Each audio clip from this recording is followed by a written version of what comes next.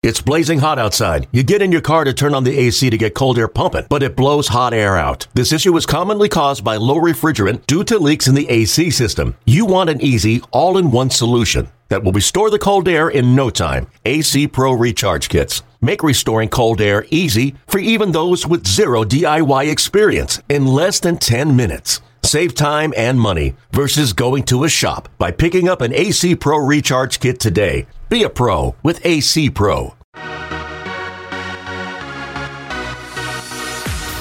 And welcome on into this week's edition of the Pipeline Podcast. I am your host, Jordan Schusterman, alongside MLB Pipeline's Jonathan Mayo and Jim Callis. Guys, thank you for joining me. Jonathan, how are you doing on this fine Tuesday? Well, I'm glad to be here. The concussion doctor said it's okay for me to continue podcasting full strength.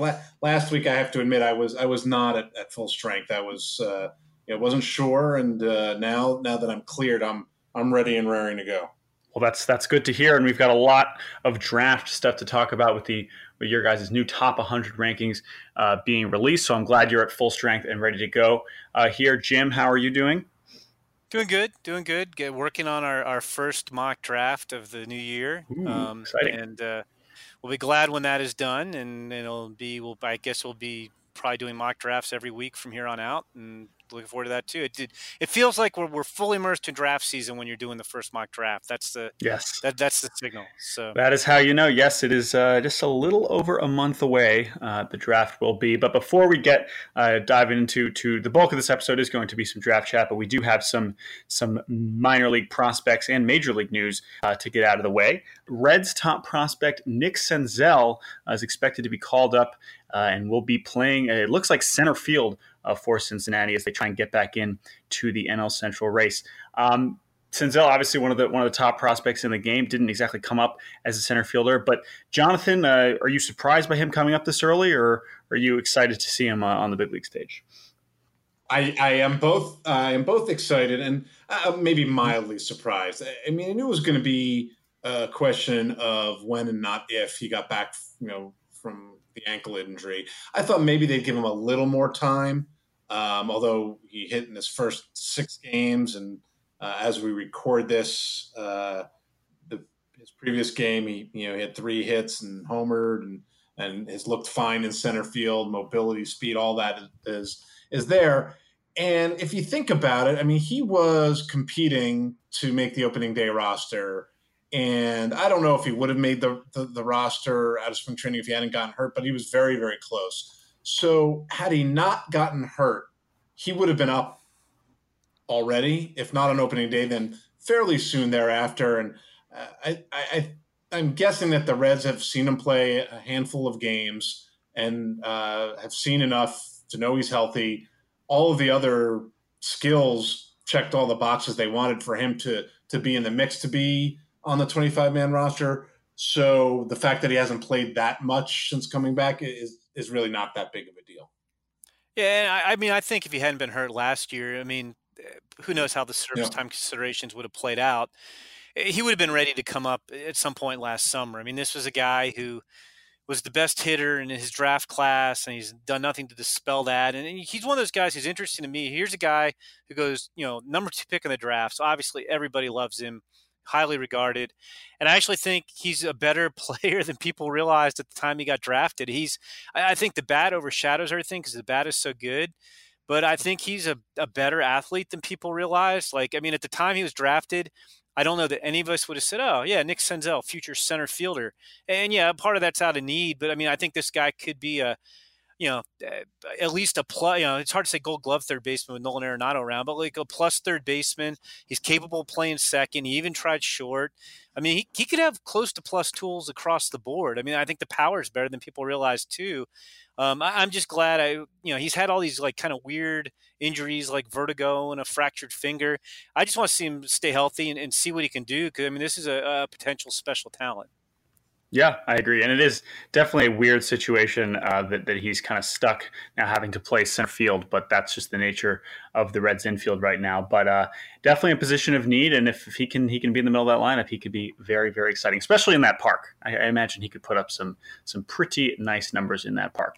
Now, Senzel, now that we have him in the big leagues, he will presumably be losing his prospect eligibility soon, despite being one of our top prospects. And of course, Vlad Jr. has officially arrived. He's in the big leagues with the Blue Jays. We already have Tatis Jr., number 2 prospect, Eloy, top prospect. So, Jim, you have an article on Pipeline right now about who could possibly be Vladdy Jr.'s successor as the number 1 prospect. You give a few options, and what did you decide? Who do you think is the most likely successor for Vlad Jr.? Yeah, I tried to break it up into categories, and I actually thought I'd get killed on Twitter. This is the type of story you get killed on Twitter for not picking, fan X's favorite player, favorite prospect, and I didn't get killed too much. There was some. I did not try to list every possible player. I tried to limit myself to 5, so I went with guys, pure offensive upside. I mentioned Alex Kirilloff and Wander Franco. Guys with all-around tools. I went with Royce Lewis and Joe Adell, and of course Kirilloff and Adell haven't even played yet this year. And then frontline starting pitchers, I kind of continued what we talked about last week on the podcast, where I now think Casey Mize is the best pitching prospect in baseball, and I said that before his Double-A debut, which we'll touch on in a moment. And so anyway, I think you can make a case for different guys. I went with Wander Franco. I'm going to. It is mandated now. Anytime I mention him, I even did this on Canadian radio today. I have to refer to Wander Franco as Vladimir Guerrero III. I will keep doing that. I'm not saying he's better than Vlad or he will be better than Vlad, but he's on the same path. Appy League at 17, put up better numbers, was MVP. Low Class A at age 18. He's putting up better numbers than Vlad did thus far in the Midwest League. And it's crazy because it's not just offense with him. It's switch hitter with plus speed. He might be a shortstop. If not, he's probably a pretty good third baseman or second baseman. Maybe I need a new nickname because he's kind of a combination of a lot of the best traits of Vladimir Guerrero and Fernando Tatis Jr. It's a crazy – he's got a crazy ceiling right now, and he's doing nothing to make you think that he isn't going to get there. So I went with Wander Franco. I'm interested, Jonathan, who do you think is going to be, in a couple months when Vlad officially graduates off our list? Not necessarily who will be number 1 at that exact moment on our list because we won't revise it until July. But who do you think when we do our new list, totally new list in midsummer, will be the number 1 prospect in baseball in your mind? Well, I will say that he will be the best Wander Franco in baseball. Maybe he's got competition. Yeah, not only in name only, literally. Yes. But as there are too many multiple Wander Francos. Wander Franco. We'll work on that. Yes. Yes. So I think Franco is the guy that we were all looking at, and we wanted to see how he would jump out of the gate this year, and clearly showing that the move to full season ball hasn't hurt him. So I would be a little bit surprised if he wasn't the number 1 prospect when we do that re-ranking in July. Obviously, a lot can happen between now and then. Certain guys have gotten off to poor starts. I would have maybe pounded the table a little bit more for Royce Lewis. I am fully confident that he's going to climb out of this early funk that he started in. So might make an argument with him if he's red hot and Wander Franco cools off a little bit. Then maybe he's the guy. Maybe he's in Double-A by the time we re-rank. Who knows? But from a position player standpoint, he is the only guy that I would think of. And we can use this maybe. I don't know if we're going to segue to Casey Mize right now, but he would be the guy that you kind of look at, unless, of course, by July he has graduated. I don't know that that's going to happen, but at this rate, anything is possible. Well, and on Mize, and we can transition here because we have just saw Casey Mize got since we last talked last week on the podcast. Jim, you're looking pretty smart here because you brought up what was a rather inflammatory question on the podcast, suggesting that Casey Mize, after his hot start and Forrest Whitley's slow start in AAA and Jesus Luzardo being injured. And Mackenzie Gore's done nothing wrong, of course. But perhaps that Casey Mize is the top pitching prospect at the very least in baseball. But now they promoted to Double-A, throws a no-hitter in his first Double-A start. Everyone's talking about, oh, wait, now is he just going to be in Detroit in a few weeks? Now you feeling a little extra good about this, Jim, or has not much really changed? Yeah, no, I am. I mean, as I said at the time, I mean, it's not based on, the first month of minor league season, although I will – his stats are so crazy. I'm just going to read them off. This is 4 starts in high A, 1 in Double-A. He's now at 35 innings for the season, 7 hits, 1 run, 2 walks, 32 strikeouts. It's just ridiculous. And, I mean, the reason I would give him the nod over those other guys is – his stuff, Forrest Whitley probably is the best pure stuff by just a hair, but Casey Mize is very close. And I think his control and command are above all those other guys. And it's probably the best combination of stuff and polish since Steven Strasburg, who was the number 1 overall pick back in 2009. And as you know, because I mentioned it on the podcast, my highlight of spring training was we were trying to do these, for want of a better term, demo videos where we're getting prospects to show us how they do various things. And I talked to Casey about his repertoire. And what struck me is, here's a guy who had tremendous success the last 2 years in college baseball, was the number 1 overall pick in the draft, had a brief but very successful pro debut. And in his mind, he's like, my slider's not very good. So he needed a better breaking ball. So he spent the offseason, looking at, TrackMan and Edgertronic and Rapsodo and experimenting with pitches at the Bledsoe Agency's facility. This is a guy who had nothing but success. No reason to not think, nothing that didn't say, look, you're the best pitcher at your level. That's you are your number 1 pick. And he wanted to get better. And it kind of made me chuckle. If you listen to the interview last night, like the Tigers love his makeup almost as much as they love this stuff in polish. And, first thing he did was thank his teammates by name for making various defensive plays. And then Casey Mize came out and said, that's the worst fastball command I've had all year, and it wasn't close. And he didn't mean that in like, hey, I'm bragging, but he's just like, he was like, the guy pitches a no-hitter, and he's kind of frustrated because he wasn't commanding his fastball like he liked. So he went to what he calls a cutter, which is kind of a slider, and what he calls a slurve is kind of a curve. But he calls it a cutter because he wants to throw it hard. It's better when he throws it hard. Anyway, he said, he switched to the cutter. I mean, this is a guy who's got 2-seam fastball, 4-seam fastball. His splitter is probably the most unhittable pitch in the minors, and he commands it better than anybody I've ever seen command a splitter. And he's got, this mid-80s cutter slider, upper 80s cutter slider and this mid-80s slurve curve, and he throws them all for strikes and locates them. I mean, it's unfair. So I just thought it was kind of typical Casey Mize, very humble, and then he sits there and is thinking about what he needs to improve rather than, hey, I just showed up in Double-A and threw a 98-pitch no-hitter in my first start. Right. And I don't want to fall too far down the Mize rabbit hole, and not even just a matter of is he maybe the best prospect in baseball, because what you were just describing about Wander Franco is pretty exciting as well. But let's take a quick second to talk about the timeline here, because at this point, the Tigers not necessarily contending this year.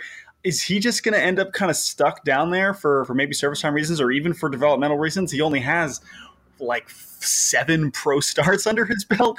Or is this a situation kind of like we saw with Carlos Rodon a few years ago, where he's up in the middle of the year, even for a team that's not necessarily contending? Jonathan, what do you think? You think we could see Mize this year at the big league level? I mean, I think we could, but I wouldn't use the word stuck. I mean, this is his first pro season. I mean, it's not like he even pitched last year. I mean, a small handful of innings, but that was it. So there'd be nothing wrong with him getting a full year in. Maybe he finishes off in AAA. Remember, he started the year in A-ball. That said, I think that, let's say he has, I don't know, you want to give him even 2 months, and he just absolutely dominates Double-A, and then he goes up to AAA, and it's more of the same thing. I could see the Tigers exciting the fan base a little bit by adding him to the 40-man and bringing him up in September. Some of that may depend on how many innings he's thrown. I think they're going to want to monitor that obviously. He's been so good and efficient so far that I don't think he's going to be laboring too much. So I could see that happening, but I probably think that maybe they give him a chance to he comes in with a quote unquote chance to win an opening day rotation spot, and then he gets called up, say, late April, early May. It's really tough because it makes no sense from a business standpoint to call him up and get the service time clock ticking towards free agency or arbitration because they have no chance to win this year. But at the same time, you're going to run out of challenges for him. And I'm not saying he's a perfect pitcher right now by any means, but he's got big time stuff. He's got big time polish. Like if he does this for another month, I don't know what he really has to prove in AAA versus AA. And it's going to be an interesting dilemma for the Tigers. Now, I have no doubt if let's say they were contending that we'd see him, like if the Tigers were in the wild card race, then yeah, I think we'd see him at some time in June or July. But it's just this quandary because, I mean, does he need to have much to prove in the minors? Not really, especially if he does this for another month or so. But the same token, you're better off the team holding on to him. And it gets back to this issue of it's kind of unfortunate, but you reward teams for not calling up players when they're ready, when everybody knows they're ready. So I'm not saying he's definitely ready now, but if he does this for another month, I don't know what you're going to ask him to do in AAA. Right. It'll be fun to watch because he's, like I said, I mean, I don't know what more you'd want. I guess I'll use my Vlad Jr. line. Maybe you'd make him left-handed, but I mean, the stuff's there, the polish is there, the desire to be the best player he can be is there. I mean, the other thing I loved, he had a quote, I think after he got promoted, and somebody asked him if he was surprised by his success in High A this year, and he said something to the effect that, no, I'm not really surprised because that's what I strive to do. Like, I mean, this guy wants to be as good as he can be also. So it's, yeah, as you could tell, I mean, I hope Mackenzie Gore isn't listening to this because it's like, it's tough, but like, it's like my love for Casey Mize might be right there with my love for Mackenzie Gore. Yeah, and then Gore's been pretty good lately. Well, yeah, he's been great too. We'll save Gore for another time. But Mize himself, you just mentioned maybe it helps that Mize after throwing a no-hitter is like, oh, I have to work on my fastball command. It's not like we heard Vlad Jr. being like, I have to work on my defense. so yeah. maybe that'll help the Tigers out. But either way, hopefully we will continue to see Mize succeed at whatever level he is at. All right, let's move on to some draft chat. You've recently released the new top 100 draft prospects. It's just over a month away. Now a lot of shakeups in the new rankings. Got some risers, got some fallers, got some new names. We touched on a few of them last week. Some of the new names that we're going to see at the top of these rankings: Cody Hosey, hitter at Tulane. He jumped on. Jackson Rutledge, junior college pitcher, jumping on the list as well. But let's start at the very, very top before jumping around this top 100. Jonathan, is it safe to say that there is kind of a very clear top tier of about 4 guys, and then after that it kind of gets a little bit messy? Yeah, that's definitely true. And there's some guys that have jumped up to like right behind them who belong in that top half of the first round mix solidly. But we kind of, especially the top 3 but even the top 4 were definitely the top 4, and they've remained. That's Adley Rushman from Oregon State, Bobby Witt Jr., the high school shortstop from Texas, Andrew Vaughn, the first baseman from Cal, and C.J. Abrams, the very toolsy shortstop from Georgia out of the high school ranks. And those were the 4 sort of heading in, and they remain the 4 with the others sort of in that next tier. And Jim, do you see really any way that 4 is going to change over the next month, or do you feel pretty confident that is going to remain the way it is? It could change. I mean, somebody theoretically could get hurt. I mean, I know, there's these guys from the microscope because they're at the top of the draft. There's some mild quibbling with Andrew Vaughn's Pac-12 stats haven't been as loud as his early season stats. So maybe somebody who plays a position that's, more defensive value than first base maybe sneaks up there with him. I mean, it could happen, but I do think, yes, those are the 4 guys. Doesn't necessarily mean they'll be the first 4 picks necessarily, even if they remain kind of that top tier, because it doesn't always play out that way. But I don't think – those were four. I'm looking at our preseason top 5 was those 4 guys, and Shea Langoliers, who got slowed by a hamate injury, but is actually making a push. And so those 4 guys have been up at the top of the draft for a long time. So I don't think it's necessarily going to change. So that seems like a pretty safe, right? Of course, they might not always go in that order for a variety of reasons. But looking at some of the guys that have jumped into maybe the top 20, top 30 or so, one name that we did not touch on last week in terms of biggest risers, that I'll start with you, Jim, is right-handed pitcher Quinn Priester, a high schooler in Illinois, who's now up into the top 25 range. How did he jump all the way on here? He was not originally on the top 50. What is it about Priester that puts him in this range? And we're not just saying this, but Jonathan will back me up on this. And when we did our list in the fall, our initial first rough draft before we sent out to teams for a bunch of feedback, Quinn Priester was literally number 51. And then after we got all the feedback, we moved a bunch of guys around, some guys up, some guys down. And Quinn Priester, again, came in at exactly number 51. And as Jonathan will tell you, I can agonize over – hey, who should the last guy on the list be? But like, he literally was number 51. So he is not a guy who came from out of nowhere. He was a known quantity. He just, it's interesting because I think we have him ranked as the 4th best high school pitcher on our list. And you could argue he possibly could be the second one drafted. I mean, high school right-handers, where they get drafted is murky because teams are a little afraid of the demographic and their signability. But what's helped him make the jump from theoretically second-round pick to a solid first-round pick or first-round talent right now is he's always been, people have always loved how athletic he is. He's quarterback, wide receiver, defensive back on the football team. His arm works really well. And he's thrown a little bit harder. Like he was, like if you saw him in the past, I think his curveball probably stuck out the most. It was one of the better curveballs. It still is in the prep class. Good spin, good depth. And, his fastball would sit around 90. Now, I mean, he's picked up some velocity this spring. He's touching 97 with riding life on a 4-seamer. There are guys who actually think his 2-seamer, like at 92, 93, is even better. Like, it seems like we're getting away from the 2-seamer a little bit because of launch angle, and you want the fastball up in the zone so the guys can't lift it. But he's got a very heavy 2-seamer that breaks horizontally and vertically. He's still – you like the build. It's 6'3" and it's got strength, but you can also have some projection remaining. He's intelligent. He, like a lot of high school pitchers, he'll need to refine the changeup a little bit, but it's a pretty good package. I mean, it's like you aren't questioning. It's real easy on almost any pitcher to go, it might be a reliever. Nobody's really saying that about Quinn Priester. So he should go really good. I would.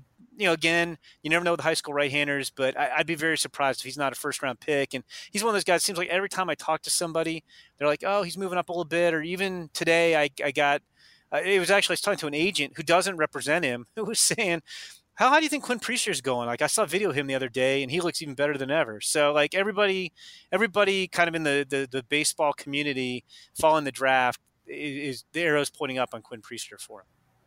Now, Jonathan, I want to stick with high school pitching for you, but I want to talk about left-hander Hunter Barco. Now, Jim talks about how high school righties, you never know where to tell where they're gonna go in the draft. It's one of the riskiest profiles there is.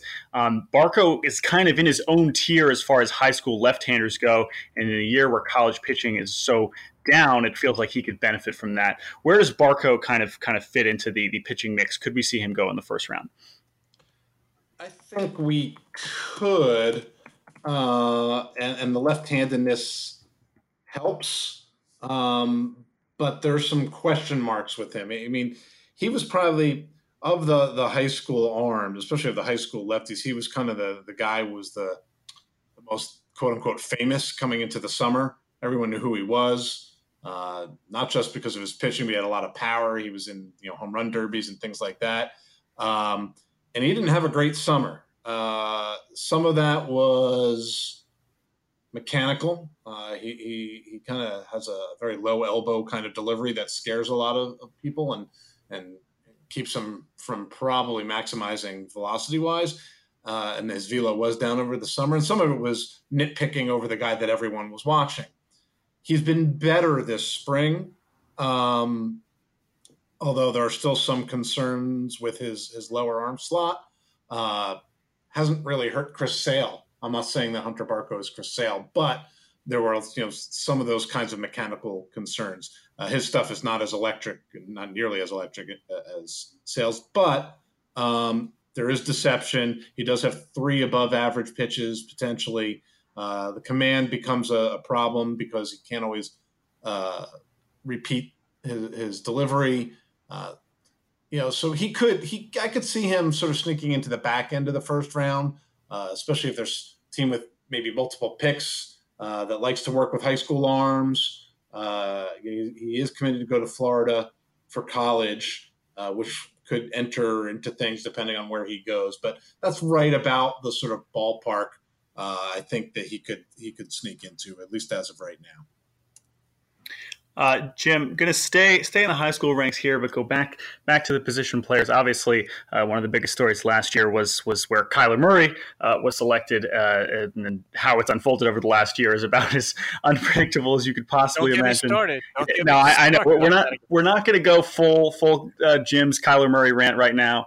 Totally fair. But I do want to talk about the 2 guys where football could be a factor, 2 high schoolers, Maurice Hampton and Jarian Ealy. I believe Ealy dropping a little bit from where he was in the initial rankings, Hampton roughly around the same spot. So how is football going to factor into these 2 high school guys? And I think this is a more relevant question for baseball too, as far as getting the high school athletes to stick with baseball versus a guy who's already in college. I know we saw last year, or maybe 2 years ago, with Jordan Adams with the Angels, who ultimately ended up signing to play baseball. So where do these 2 guys fit in, and which one is maybe more likely to go to college and pursue football?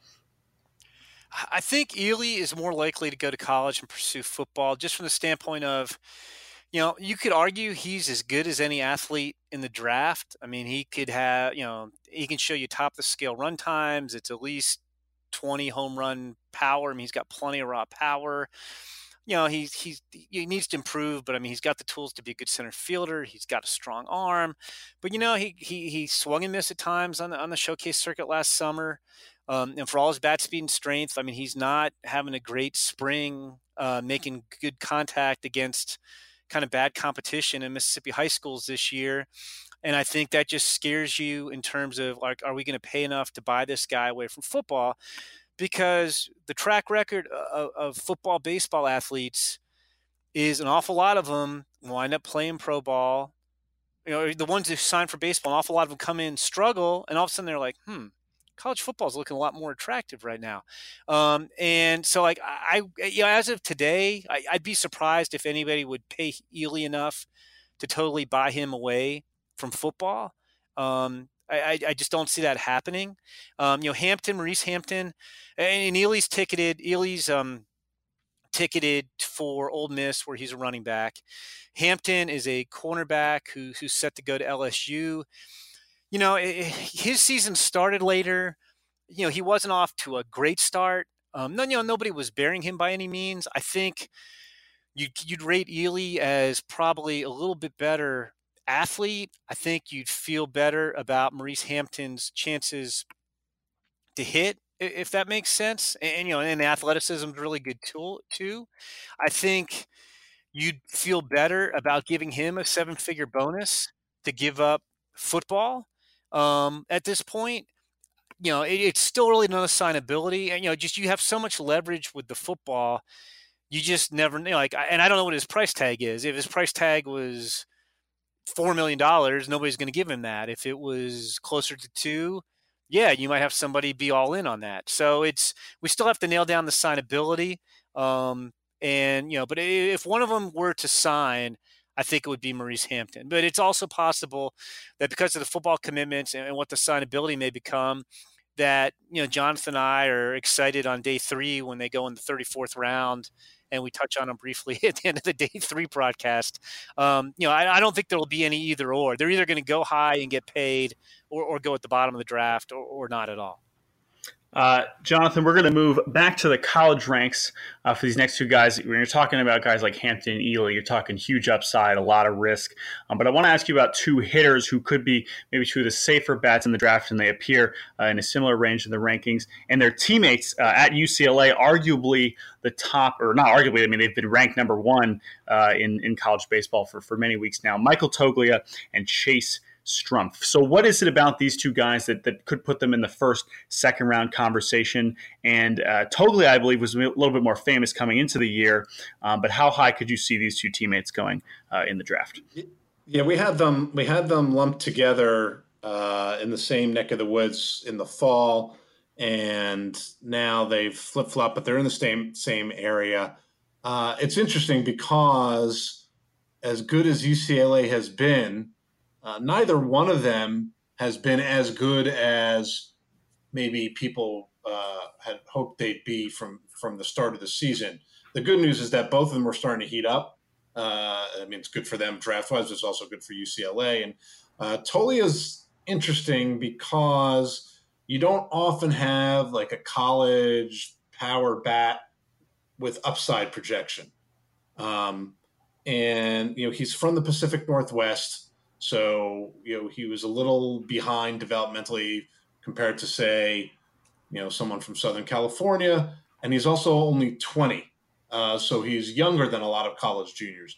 But he's got some tools. He's got raw power. There's a little worry about the swing and miss. He actually runs well.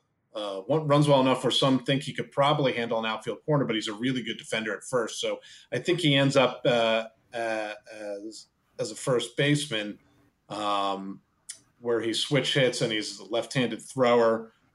So I think that he's going to be a really interesting, say, sandwich pick for somebody. Strumpf is kind of the prototypical college performer. He got off to a really slow start this year. Is coming on now. Good bat-to-ball skills, advanced approach at the plate, decent amount of power. He was going to be a second baseman when all is said and done, but has a chance to be like an offensive-minded second baseman. Reminds a lot of people, especially scouts in the area, of Kevin Kramer, who's now in AAA with the Pirates, but maybe better bat-to-ball skills. When all said and done, better chance to be an everyday second baseman.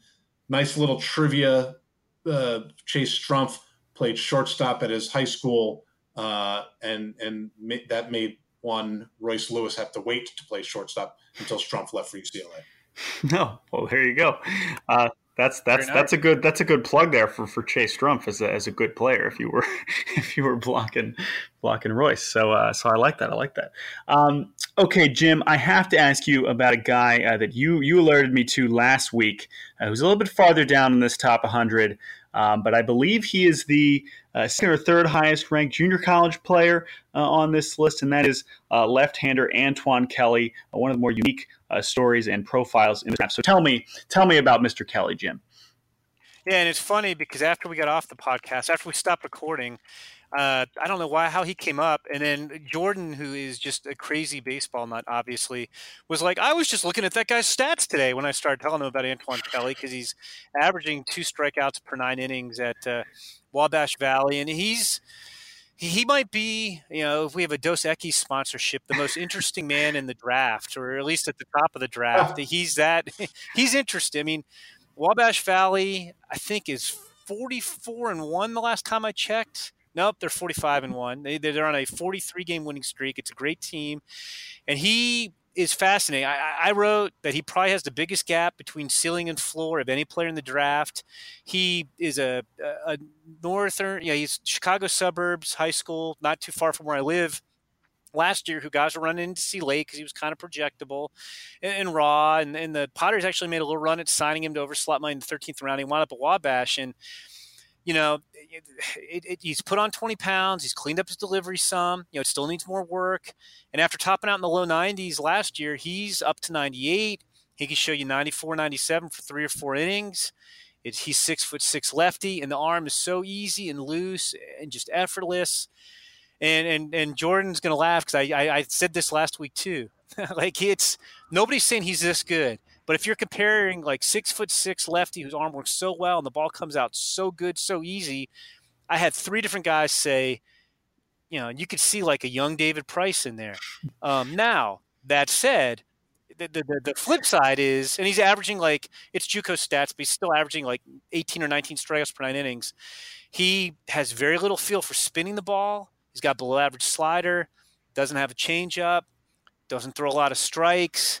He, his body, language on the mound. And I know we're like reading tea leaves when we talk about stuff like that, but it kind of makes scouts worry. Like he looks a little flustered and disinterested might be harsh at times, but like scouts worry about that too.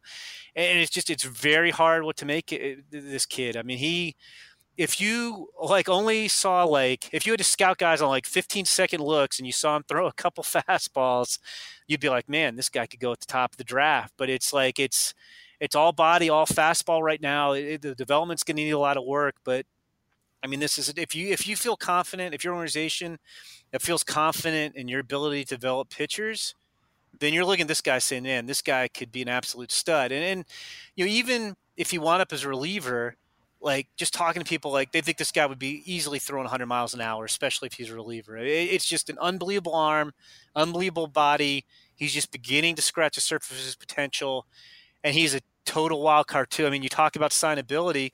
If he makes himself signable, his upside would be top 2 rounds, right now. But, there's also the type of guy who maybe he thinks, look at how much better I got over 1 year. I still need a lot of polishing up. Maybe I'll do it again next year. And if I make the leap, then I'm going really high in the draft. But you mentioned him to anybody up here, and people are everybody's seen him. Everybody's had him cross-checked, and everybody's trying to figure out exactly what he is. Yeah, I agree. Definitely the most interesting man in the draft, and who knows? I mean, I guess it could fluctuate in one way or the other over the next month. If he's suddenly throwing strikes or suddenly he's only throwing 92, it could go in so many different directions. But I had to ask you about him on the podcast. All right, we're gonna have one more here. Back to you, Jonathan. I'm trying to pick. There's so many guys to choose from. There's some names that have fallen, a little bit disappointing, but we're going to keep it positive. But I'm going to ask you a guy also in the top 50 and whose brother was selected last year. Let's talk about Sammy Siani. Jonathan, can you tell me about Sammy Siani? I can. Why don't we just talk about all 100 guys? We'll just do like a 17-hour podcast in a random order. Random order. Yes, that's right. Sammy Siani, he's I can't say he's from my neck of the woods. He is from Pennsylvania, although the other end of Pennsylvania, and his brother's with the Reds now. Sammy is not quite as good as his brother, I don't think, or at least doesn't have as much ceiling. One of the things that made Mike Siani stand out so much is that he was like a highlight reel in the outfield, and you knew that he was going to play center field long term. His brother is a little undersized. I think a lot of people feel he's going to move to a corner. That probably means left. But there's some interesting offensive potential there. He can swing the bat a little bit. He performed well over the summer. Someone was talking about how he'd often hit in groups in batting practice, with guys like Rhys Hines, who has like huge raw power. So everyone would ooh and ah because Rhys Hines would hit balls 900 feet in batting practice. But Siani often would end up with more homers. So there's some pop there. I think a scout that I talked to who liked him the most said if you want to dream on him, you can see a little Andrew Benintendi in there. And Benintendi was a guy who, didn't really blossom until his sophomore year at Arkansas. So if you really believe the bat, you think of him in that realm. That's a little rich for me. It's why we didn't, otherwise we would have him up much higher. But he's a Northeast kid, so there might be some more offensive potential to tap into. And the thing I'm curious with him is his brother ultimately ended up maybe falling farther than what his talent actually said, going all the way in the 4th round to the Reds, a little bit over slot. So it's possible. Could you see a scenario where Sammy still gets drafted higher than that, even if his upside is maybe a little bit lower? Yeah, I mean, absolutely. I mean, Siani fell, his older brother fell because of signability issues. It was not because of talent.